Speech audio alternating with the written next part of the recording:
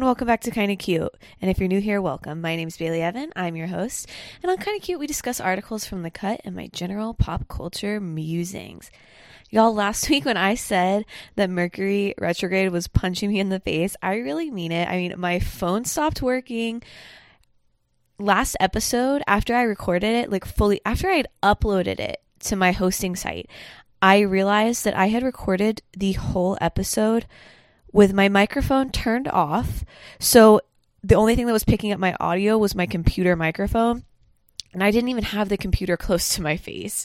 So I apologize if that audio was so shitty. I was so excited about putting my new music in. And I hate that that's as me talking about becoming more professional, that's the first episode I put out. But hopefully it wasn't too noticeable. And I did check it and I could tell you could still hear all the audio. It just wasn't as crisp as it would be with a mic. And then yesterday, I was on TikTok. I just got out of the shower, was checking my TikTok because I had posted this video that was going a little bit viral. And before my very eyes, my profile picture was changed to a black screen. My name was deleted. It was just replaced with a pair of kissy lips. And there was hate speech put in my bio. Literally the N-word over and over and over again in my bio. And as if being hacked isn't already very violating feeling, it kind of feels like your digital home being broken into, which sounds a little bit over the top, but it really does feel that way because you start realizing you're like, well, what else does this person have access to? Or they can put videos out that aren't represented in me. They can put things in my bio that I would never say. And it was just scary. And I was really kind of worried too that they were still in my account. I kind of just tried to shut it. I tried to revoke all access. I changed my password immediately, but you just don't know how quickly it's going to update, if it's going to actually kick them out of the system or if they're going to hack it again. So I'm kind of on edge over that. I'm just telling you, Mercury in retrograde, it's really something. And I'm going to Philly this week. I'm very excited with my college friends. And I have to say, though, I was a little nervous purchasing my tickets while all this shit was going down. And it's notorious that you have to, when you travel during Mercury and retrograde, be a little cautious. I don't think I'm particularly, obviously I'm into astrology and all of that, but I take it all with a grain of salt. I don't let it rule my life, but there is something about Mercury and retrograde, and maybe it's just because I'm automatically in a negative mindset. I'm on alert because I know it always hits me hard, but you can't deny that is a weird amount of technological things to go wrong in the span of 1 week. So I'm just recovering from it. But because of that, I was feeling a little down in the dumps, and I decided it was a good idea to just buy myself a lot of shit online. So much shit I did not need. I bought an Alexis Nyers, t-shirt that is so cool. It's by this artist called Sean Elmore. It's on her Instagram. If you follow her, she posted a picture of it. It just had this perfect worn in look. It wasn't really for a t-shirt, it wasn't cheap, but it looked so nice. And I'm not even a t-shirt gal. I don't find them flattering on me. Not really my vibe. I had to have this t-shirt. And then there's this website that I've become obsessed with. It's called Miami Sample. So miamisample.com. And they're an online sample sale site. So each week they will have different designers where they will put stuff out at drastically reduced prices. They have crazy brands that I like, Year of Ours, Rowing Blazers. I bought stuff from Oceanus. It was a made to order silk 3-piece suit. Okay, jacket, crop top, pants with feather trim. It was originally over $600. It was $150. How could I pass that up? And then on Saturday, for some reason, I guess I was just feeling some nostalgia. I was like, Kenzie, let's go to the mall. Let's go to the Nordstrom Cafe and then order a bottle of wine and spend money. And that's exactly what we did. And then we went out at night. We just kept the party going. And again, I don't know why I do that to myself, because then all yesterday I had anxiety. But I'm telling you, there was just something in me. I had the need to swipe the card. I always do, but it really came over me this past week. And I think it was also partially brought on by the fact that Harry Styles dropped his album on Friday. If you guys haven't listened yet, I think it's a very beautiful album. To me, I'd say there's probably less standouts on it to me than there were on Fine Line, but I don't find that there's many skips on it. There's probably only 1 or 2 songs I skip on it. It is a very just pleasing, no pun intended, album from start to finish. So if you haven't listened yet, just give it a little listen if you're feeling that on your beginning of your work week this week. Okay, last week I was talking about nipple pasties, how Addison Rae and Cara Delevingne, I'm sorry, if it wasn't last week, it was the week before, because it was when they went to the Met Gala, and Cara on the red carpet had on gold pasties, but like I said, I swear they looked like the ones that you get from Walgreens that had just been spray painted gold. And then Addison had on just the regular fucking nude ones, nothing special, and wore it under a sheer top. And so every photo you can just see her nipple pasties, just like a beacon beckoning you in the night. Okay, so the BBMAs, which are the Billboard Music Awards, happened this past week, and Doja Cat was wearing the most gorgeous Schiaparelli gown. I've been really into that house's designs lately, and I think it's partially because the creative director, main designer, I keep seeing his sister's TikToks, and he made her a custom gown for her wedding in the classic like gold toe shoe they do, and it was just so cool. And I'm like, ugh, you guys get it, like your designs are just insane. You know that lung dress that Bella Hadid wore, I believe it was to Cannes a year or 2 ago, where it looked like lungs but just plated in gold? Again, I just think their stuff is so cool. So Doja Cat, under this look, it was a very sheer top, she wore a gold nipple pasty. But these nipple pasties intrigued me. I'm like, that is a high quality nipple pasty. I thought it was part of the design of the dress. Turns out, you guys can buy these nipple pasties yourself. They're Agent Provocateur. They're $110. I mean, kind of stunning. I went down a black hole on their site. They have so many fun pasties. They have ones shaped like hearts. I will be sticking to my $14 Walgreens ones. Actually, no, Kinsey told me the brand Nippies is really, really good, and they cost a little bit more, but they're around that price, and she says they last really well, they feel amazing, so that's what I will be purchasing next. I know you guys are really eager to know my nipple pasty collection.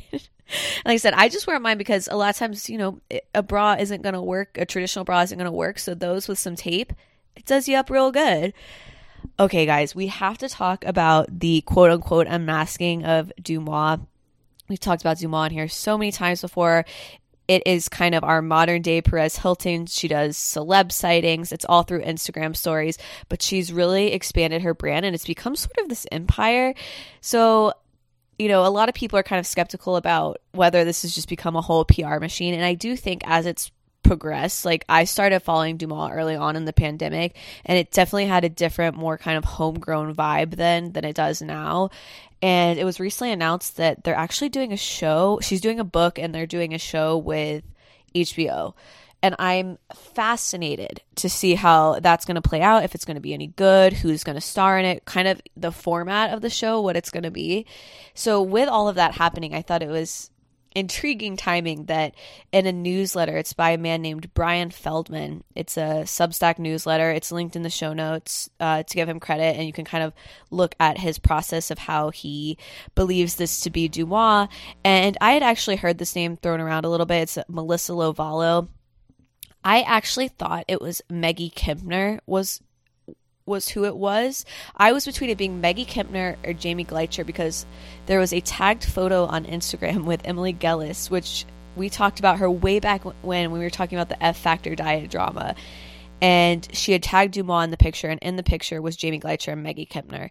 Just, I really had no idea who Maggie Kempner was. Jamie Gleicher was on a reality show back in the day with Ali Hilfiger, who is Tommy Hilfiger's daughter. Basically just about her being rich and flitting around town. So it tracked to me that it could be Jamie, because she was kind of peripherally in that fashion world, and I knew the people who originally ran Dumois were. So, I mean, they haven't confirmed this themselves. It's not like Dumois has come out and said, oh yeah, I'm Melissa Lovallo. But I think kind of how he walks you through it, how he looks through this digital footprint and was able to figure it out, and he finds an old YouTube video, because originally Dumois was started back years ago as just kind of like a fashion blog with two friends, And during the pandemic, it kind of pivoted to these celebrity sightings. So I don't know. Again, read it, give your 2 cents. I'm interested to see if, because she's been unmasked, if she's going to continue to stay kind of this anonymous, blurry picture. I think that is the route she's going to go. But I think it's going to be hard when you want to be doing press for, your upcoming show and your book, and you can't show your face. You're not giving someone like a face to connect with. And I think in this time where we have so much accessibility to celebrities through social media, and we love this instant gratification, and we want relatability, I think it'll be hard for Dumois to get all of that as she tries to make her brand more of a personal brand and still keep her identity completely cut off like it is now. So again, just very interesting to see the trajectory that's going to take. Clearly she is doing something right, I think, because the fact that she's has a TV show with HBO is wild to me. I don't know. Okay. Speaking of, celebrity sightings, I don't think we can't not talk about the Kravis wedding. I try to keep my Kardashian talk to somewhat of, limited on here, just because I know people get Kardashian fatigue. People have very strong feelings about the Kardashians, but I just feel like there's been so much leading up to this. I didn't even follow her 2 other weddings on here. She and him got legally married in Santa Barbara. They also had their Vegas wedding. But now they got married in Portofino in Italy. The whole family was there. Scott was not there. But I think people are, dying over the fashion. It's completely, I don't want to say sponsored, but we'll say it. This wedding appears to be sponsored by Dolce & Gabbana. Everything, their dinner, their all the dishware, the pasta. In case you didn't know, if you look it up, Dolce & Gabbana makes kitchenware. They do a lot of collaborations with companies like Smeg, and it's very over the top, but it is beautiful. And they do these really expensive pastas just because you're paying for the Dolce & Gabbana pasta box. So the whole family is just head to toe Dolce & Gabbana for every element of the wedding. Kourtney's being a little dragged for her wedding looks because she went with a lot of short dresses, with the Dolce & Gabbana kind of signature style. But there was a lot of sweet things mixed in. Her veil had Travis Barker's tattoo on it that he has on his head. And, she looks happy and she looks good. But I will say her fashion out of the Kardashian-Jenner clan was not my favorite. I think Kylie's looks were amazing. Kendall's looks were amazing. I really liked all of them. I loved Khloe and Kim for the wedding. They reminded me of the Met Gala theme from a few years ago when they did Heavenly Bodies, which to me is all-time best Met Gala dressing of all time. It was a lot of sacrilege. I'm not personally a religious person, so I didn't mind. But, you have Khloe wearing a rosary as a belt. She's wearing the fanned gold crown that you see a lot in religious paintings. So I thought they looked incredible. But as usual, they're always giving the people something to talk about. I just binged the 2nd season of Bling Empire, which is really one of my favorite reality shows on Netflix, or just in general, period. Obsessed with Anna Shay, love Kane. And, during the season, you see Kim Lee get a residency at the Wynn in Vegas. And for some reason this year, I don't know if it's just because of content I've been consuming, I have become dead set on having a Las Vegas weekend. I've never been to Vegas. I want to go. I want to do it up, even though those pool parties, that looks like my worst nightmare. I am very much the kind of girl who my ideal night out is starting early at a happy hour, having amazing food, really delicious cocktails, ending with a little espresso martini and calling it a night. Do I have my nights out? Yeah, but ideally I'm not raging at the club. That's very low down on my ideas of fun. It doesn't even compute on my list of fun. But I don't know. I just want to go to Vegas. I want to do it tacky. I want to wear sequins. I want to go to the Vanderpump Garden restaurant. I want to hotel hop. I want to do it big. And the fact that Kim Lee from Bling Empire is DJing there, I now feel determined to see her. I will go to a pool party to see Kim Lee DJ. And then I was scrolling through, like, I was so determined that I was seeing which dates she usually DJs, and she's usually there on Fridays for her residency. One of the weeks, it said she was with DJ Diesel, and there was a picture of this man, and I'm like, well, that man is Shaq. Like, that man is Shaquille O'Neal.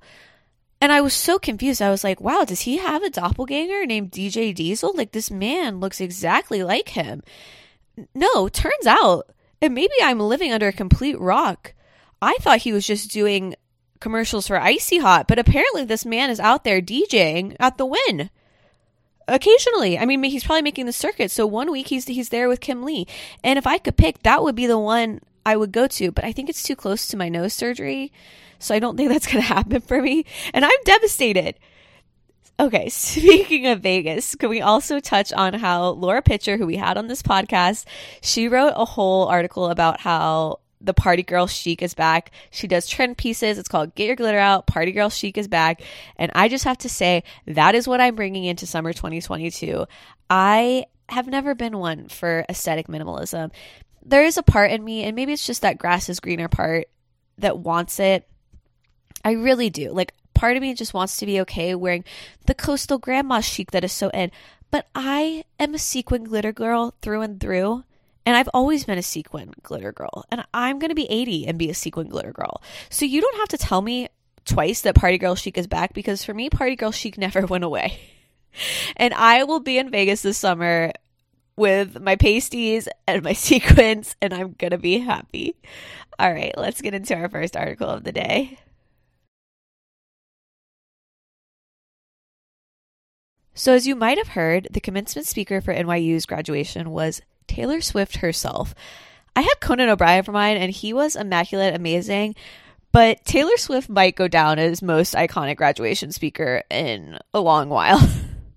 I read the transcript of her entire speech. I watched clips of it, and it was very endearing. It really kind of made me well up at parts. Obviously, Taylor has a way with words, and it was cute. It fit the theme. Obviously, this was the class of 2022. Famously, Taylor Swift sang 22, so she made a lot of jokes about that. There was a lot of self-deprecation. She made fun of herself for dressing up as a 1950s housewife for a certain period, but she was like, you know what? It was fun, and I don't regret it. And I love that. I thought that spoke volumes. And there is a game on the cut where it says, who said it, Taylor Swift or a fortune cookie? And I thought it would be fun to play it together, because we don't play many games on here. So the first one is, life can be heavy, especially if you try to carry it all at once. Who said it, Taylor or a fortune cookie? It was Taylor. Okay, you get to pick what your life has time and room for. Be discerning. Also Taylor. We write our own destiny. Okay, this one I don't know. I think this is Taylor. Oh shit. Okay, no, that was a fortune cookie. We each are a patchwork quilt of those who have loved us. I believe that was also Taylor. Yes. Big journeys begin with a single step. I'm going to go fortune cookie on that one. Yes. If you want the rainbow, you have to tolerate the rain. That was definitely fortune cookie. Taylor loves a cliche, but she would not do that to us. We all are literary chameleons. This was actually one of my favorite concepts that she had in her speech. She talks about how we use different tones when we write an email or when we're texting our friends. And, you know, I've always thought about that, because obviously we are different versions of ourselves speaking to people and when we're around them, but I never really thought about it from a writing stance and how that kind of can relate to songwriting as well. So I liked that she did that. So that one was obviously Taylor Swift.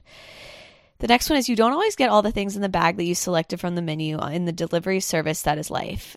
That was also Taylor. That definitely sounds like it could be fortune cookie though. Nobody can be exactly like you. I think that's fortune cookie. Oh shit. That was Taylor too. It says Taylor loves individuality, but she prefers to spell her thoughts on this. Okay. And then let's keep dancing like we're the class of 22. That was obviously Taylor Swift. And I want to go over some other things that kind of struck me. She talks about how she never had the normal college experience and how she went to a public high school until the 10th grade. And at that point, she started doing homeschool. and she was working in the floors of airport terminals. But my favorite detail of this, and something I really hope is true, is she says that she would pretend to have really loud fights with her mom when they were boarding on Southwest so that no one would want the empty seat between them. I just so hope that's true. Like, that is such Karen behavior, but I kind of love it. And then she talks about this fantasy of college really struck her because she set the ending of her music video for Love Story at her fantasy imaginary college, which I don't think I connected that. And she's, saying she meets a male model reading a book on the grass, and with one single glance, we realize we've been in love in our past lives. And she's like, which is exactly what you guys all experienced at some point in the last 4 years, right? And I swear to God, some people at my college did experience that way. And to those bitches, I'm so freaking jealous. Like, y'all did it right. You caught a man when the pickings were good. And then she talks about how she's a big advocate for not hiding your enthusiasm for things. And that struck me because I try to live my life by that. She says, it seems to me that there's a false stigma around eagerness in our culture of unbothered ambivalence. This outlook perpetuates the idea that it's not cool to want it, that people who don't try hard are fundamentally more chic than people who do. And I wouldn't know because I've been a lot of things, but I've never been an expert on chic. But I'm the one who's up here, so you have to listen to me when I say this. Never be ashamed of trying. Effortlessness is a myth. The people who wanted it the least were the ones I wanted to date and be friends with in high school. The people who want it the most I now hire to work for my company.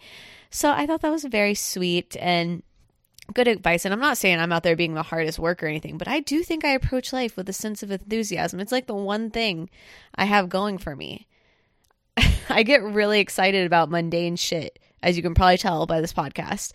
Okay, so I was recording the beginning of this before I went to work, and it's after work now. And there's a few things I wanted to say that I don't think I made clear when I was talking about, revealing DeuxMoi. I don't think I made it clear that when DeuxMoi started, it was Maggie Kempner and Melissa Lavallo. So Maggie Kempner technically was DeuxMoi, but Brian's theory of who is currently DeuxMoi is Melissa Lavallo. And the other thing I'm not sure I made clear is that they don't have much of a digital footprint. So it's very hard to really know much about what they're currently doing because DeuxMoi has always maintained that she has and likes her day job. And I wonder if that's shifted now that, like we said, she's getting all these deals. But I wanted to clear that up. And I wanted to mention that I totally forgot when I was talking about Dolce & Gabbana basically sponsoring the Kardashian wedding that I didn't mention that they are considered a very, very problematic brand. If you just do a quick Google about them being problematic, you'll see a lot of stuff come up. I'm linking an article from High Snobiety.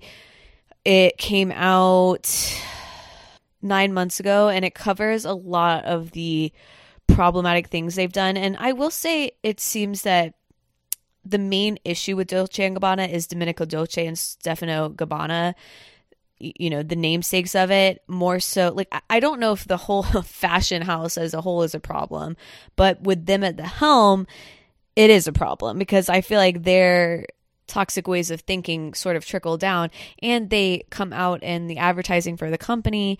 They had a racist ad campaign that involved an Asian model eating Italian dishes with chopsticks, and a male voiceover said, "Is it too big for you?" condescendingly as she tried to pick up the giant cannoli using chopsticks. There was an issue where, and someone responded about how infuriating the campaign was, and allegedly Stefano Gabbana slid into their DMs and wrote, "China ignorant, dirty smelling mafia, gross." And then there's all these other things. They used Blackamoor statutes on the earrings of white models, which depict black people as racist caricatures. And as recently as 2013, Gabbana attended a party in blackface. They, in 2015, said they opposed the idea of gay couples adopting. They released a $2,000 shoe called the, quote, slave sandal. They supported Melania Trump with a, as the article says, tasteless campaign touting hashtag boycott Dolce & Gabbana t-shirts. So literally trolling the people who were pointing out how problematic they were. And then the other stuff is so beyond awful, and this one's just petty, but I actually just don't get it. They commented on a post of Selena Gomez, Gabbana did, saying, quote, "She's so ugly." And Selena Gomez is one of the most beautiful people in the world. B, her Elle cover with her in the Dolce & Gabbana dress is one of my favorite covers of all time. I've never thought like a celebrity has looked more beautiful on a magazine cover. I have that particular magazine. Like, I've saved it because I love it so much. And this just is so disgusting. So for the Kardashians to so openly support Dolce & Gabbana in this way is kind of shocking and kind of not, I suppose, because I don't think they've shied away from scandal and controversy in any element of their life, but it's definitely tone deaf and definitely tasteless. As gorgeous as I think it was, a lot of people think it was so tacky and ugly. I thought it was really cool. Everything about it. I just thought it looked the vibe. But it definitely kind of sours my perception of it, knowing all the shitty stuff that Dolce & Gabbana have done. So I will not be purchasing anything from them anytime soon. Not that I could afford it anyways, but still. Okay, let's move on to some more articles. First up, would you take legal help from Anna Delvey by Danielle Cohen? So obviously Anna Delvey is the queen of keeping her name in people's mouths. And as much as part of me is like, stop talking about scammers, Bailey, don't give them attention, I just can't help myself because it's such interesting approach to this that it's almost refreshing from your typical celebrity because it's just so bizarre that it becomes this sort of weird performance art that it makes so much sense that she's friends with Julia Fox. So this announcement about her starting a legal firm, she sent the message to an insider reporter, Jacob Shumsian.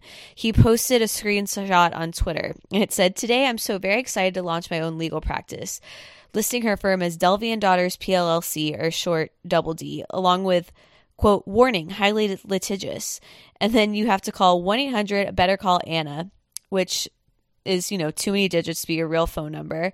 And then the address listed for the law firm matches the ICE facility, and that's where she's been detained since March 2021.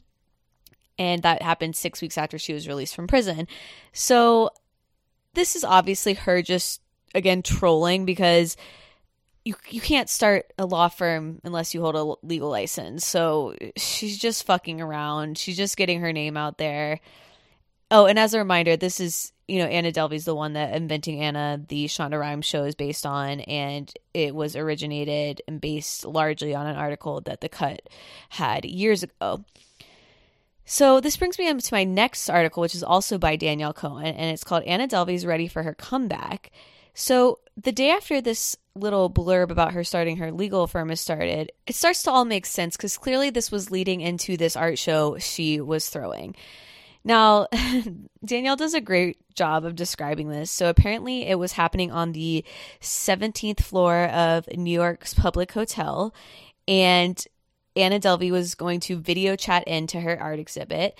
The event was one night only, and the name of it was Allegedly. And apparently the night started in one of the dark loungy rooms at the hotel. Danielle got there around 7:45. She says the clubby music's blaring. There's bartenders pouring wine and champagne. And most of the people there are press. But there was also two friends of the DJ that she ran into, a Danish documentarian whose friend worked at the hotel, which would love to meet them. That's like my secret dream job, is to become a documentarian. And then a few acquaintances of Christopher Martin, who is the curator who was responsible for getting Anna's drawings out of the ICE facility.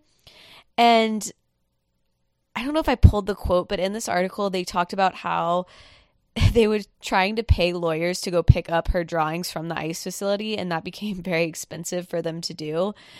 And Martine, I guess, said that Julia Fox and Julia Garner, so Julia Garner is the one who plays Anna in Inventing Anna, and Julia Fox is, you probably know her best from her relationship with Kanye that we discussed on here. What? Best probably from the Uncut Gems. Okay, Kenzie says you probably know her best from Uncut Gems, which she's right. I was just Saturday's most for Uncut Gems. Yes, you get the vibe. So, I mean, it would have been so iconic if both the Julias were there, but they were in LA and Europe respectively, apparently, allegedly. And I love that there was a performance by a drag queen impersonating Delvey, and she exited with the words, "The wire is coming." And then all of a sudden, we finally get the art coming in. So it's a model wearing black sheer pantyhose pulled over their head. I saw that this was happening on a TikTok, and it was very alarming. I was like, what am I watching? But I couldn't look away.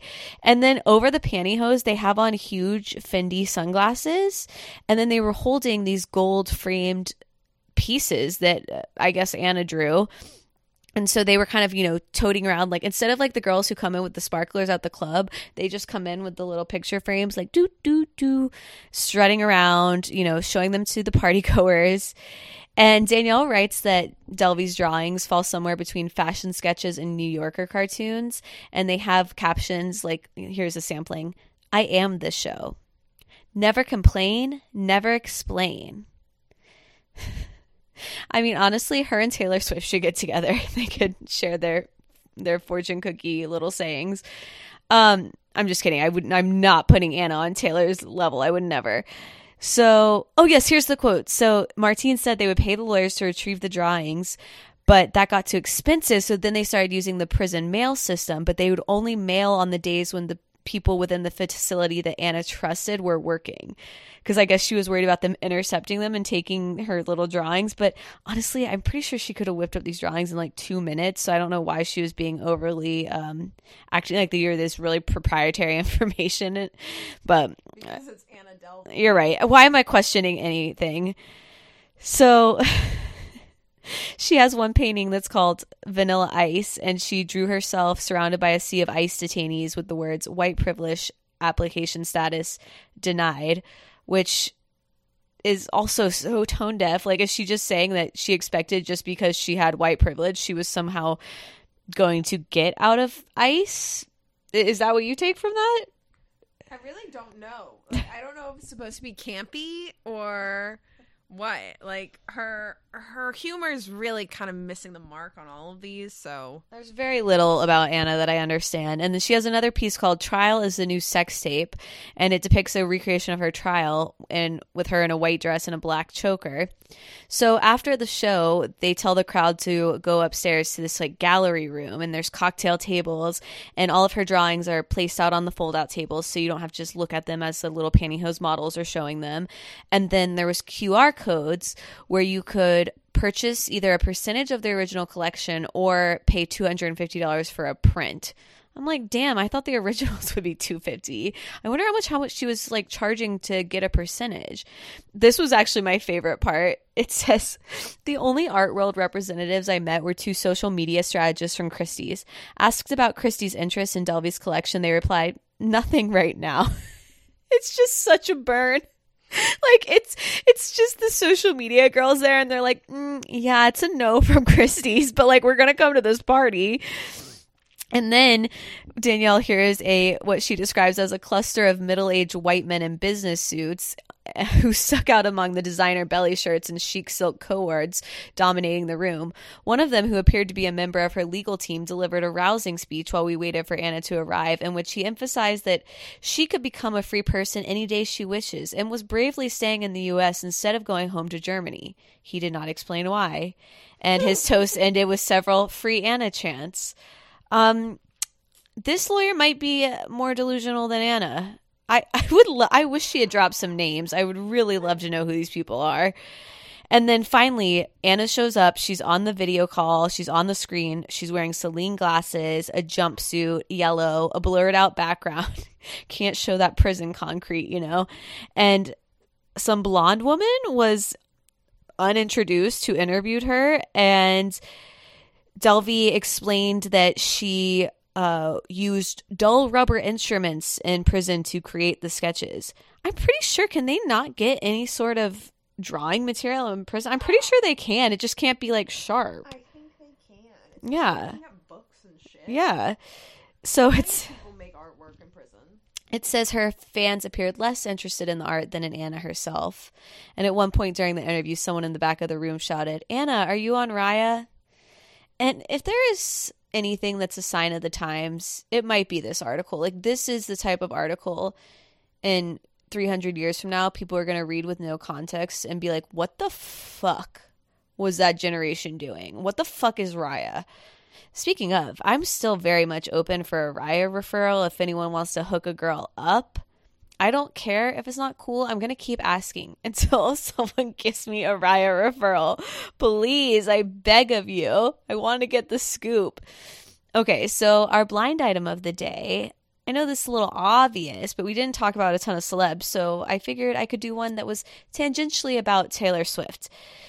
Because this blind item has not been revealed, and I need to know who this is about. I also don't have the date for it. Again, this comes from Crazy Days and Nights. Take it with a grain of salt. He's the easiest to search. That's why a lot of times I use his site. It's easy for me to search by name to find it. It's a blind item. It's not journalism, okay? It's a rumor. It's gossip. But let me know if you can help me figure this out. It says, the B-list celebrity offspring of two of the worst celebrity parents ever has been hooking up the past few weeks with the lead singer of the band that Taylor Swift loves. Apparently, they sent Taylor a pic of themselves naked in bed together. Okay, there's a lot to unpack here. First, I don't know who the offspring is because I don't know who the worst celebrity parents ever would be. Okay, so off mic, Kenzie and I were walking through this, and when we Googled it, Taylor Swift's favorite band was listed as The National, which makes sense because Aaron Dessner, who she's heavily featured in her last few albums, is one of the band members of The National, but Matt Berninger is actually the lead, but he's 51, and I was like, you know what, this is not tracking. I need to look up this date of this blind. So this blind came from December 8th, 2014, and maybe it was revealed because on a different site, I found that this is apparently about Ali Lohan and Matt Healy from the 1975. So to plug it in for you, Ali Lohan is the little sister of Lindsay Lohan, and her parents do suck. I was taking it as like the parents being, you know, nepotism parents, whereas they weren't really in the industry. They just became in the public eye once Lindsay was in the public eye. And then I wasn't thinking in 1975 because there's a lot of rumors that Taylor and Matt Healy dated. So this makes it even more inappropriate that they were sending her a picture of them in bed naked together. I'm so creeped out by that. Like, were they just fucking with her? And I should clarify, I think it was more just that they were pictured together. They had like a flirtation. Neither one of them has said they ever dated each other, and Matt Healy has denied it. But they definitely were friends. They definitely had each other's number. So there's a possibility that this could have happened. It's like one of those ones that's unhinged enough that it could be true, but I'm also very doubtful. Wait, but now the more I Google, I'm like, maybe this is true. Because there's an article, I mean, it's from Radar, so, you know, again, not the most reliable journalism, but it says, trouble in Taylor Paradise, Swift's new love Matt Healy caught cheating with Lindsay Lohan's little sis. Love? I mean, there's a source saying Taylor's absolutely gaga for Matt, but what she doesn't know is that he recently spent an entire week hooking up with Lindsay Lohan's little sister, Allie. This is so absurd. The more I get into it, the more I'm like, yeah, this is true. All right, well, I'm going to let y'all marinate in that news. Tell me what you think. Tell me if you think it's true. I think the part I can't get over is that they sent Taylor a pic of them naked in bed together. That's weird in my brain a little bit. Okay, but let's get to this week's legit shit. Y'all, if there's one item I've been wearing nonstop lately, it is my men's white shirt from Amazon. It costs $20 and it's so comfy and soft, and you can wear it over your little athleisure looks. You can tie it around your waist. I got mine in an extra large, so it's like a little bit oversized for me, but not like a lot. It hits at a good place. It's easy to roll up. I don't know. It's versatile. It's cute. So obviously it's linked in the show notes. I would love if you guys rated and reviewed Kinda Cute on Spotify and Apple Podcasts if you have a momento. And I would also love for you to follow me at Bailey Evan on all platforms and at Kinda Cute Podcast on Instagram. Please follow me on TikTok. I've been really, I have my moments with TikTok where I absolutely hate it and it ruins my self-esteem, and other times I like it. And right now I'm liking it. After I got over my whole hacking situation, I'm back to liking it now. All right, I'll see you guys hopefully next week. Bye.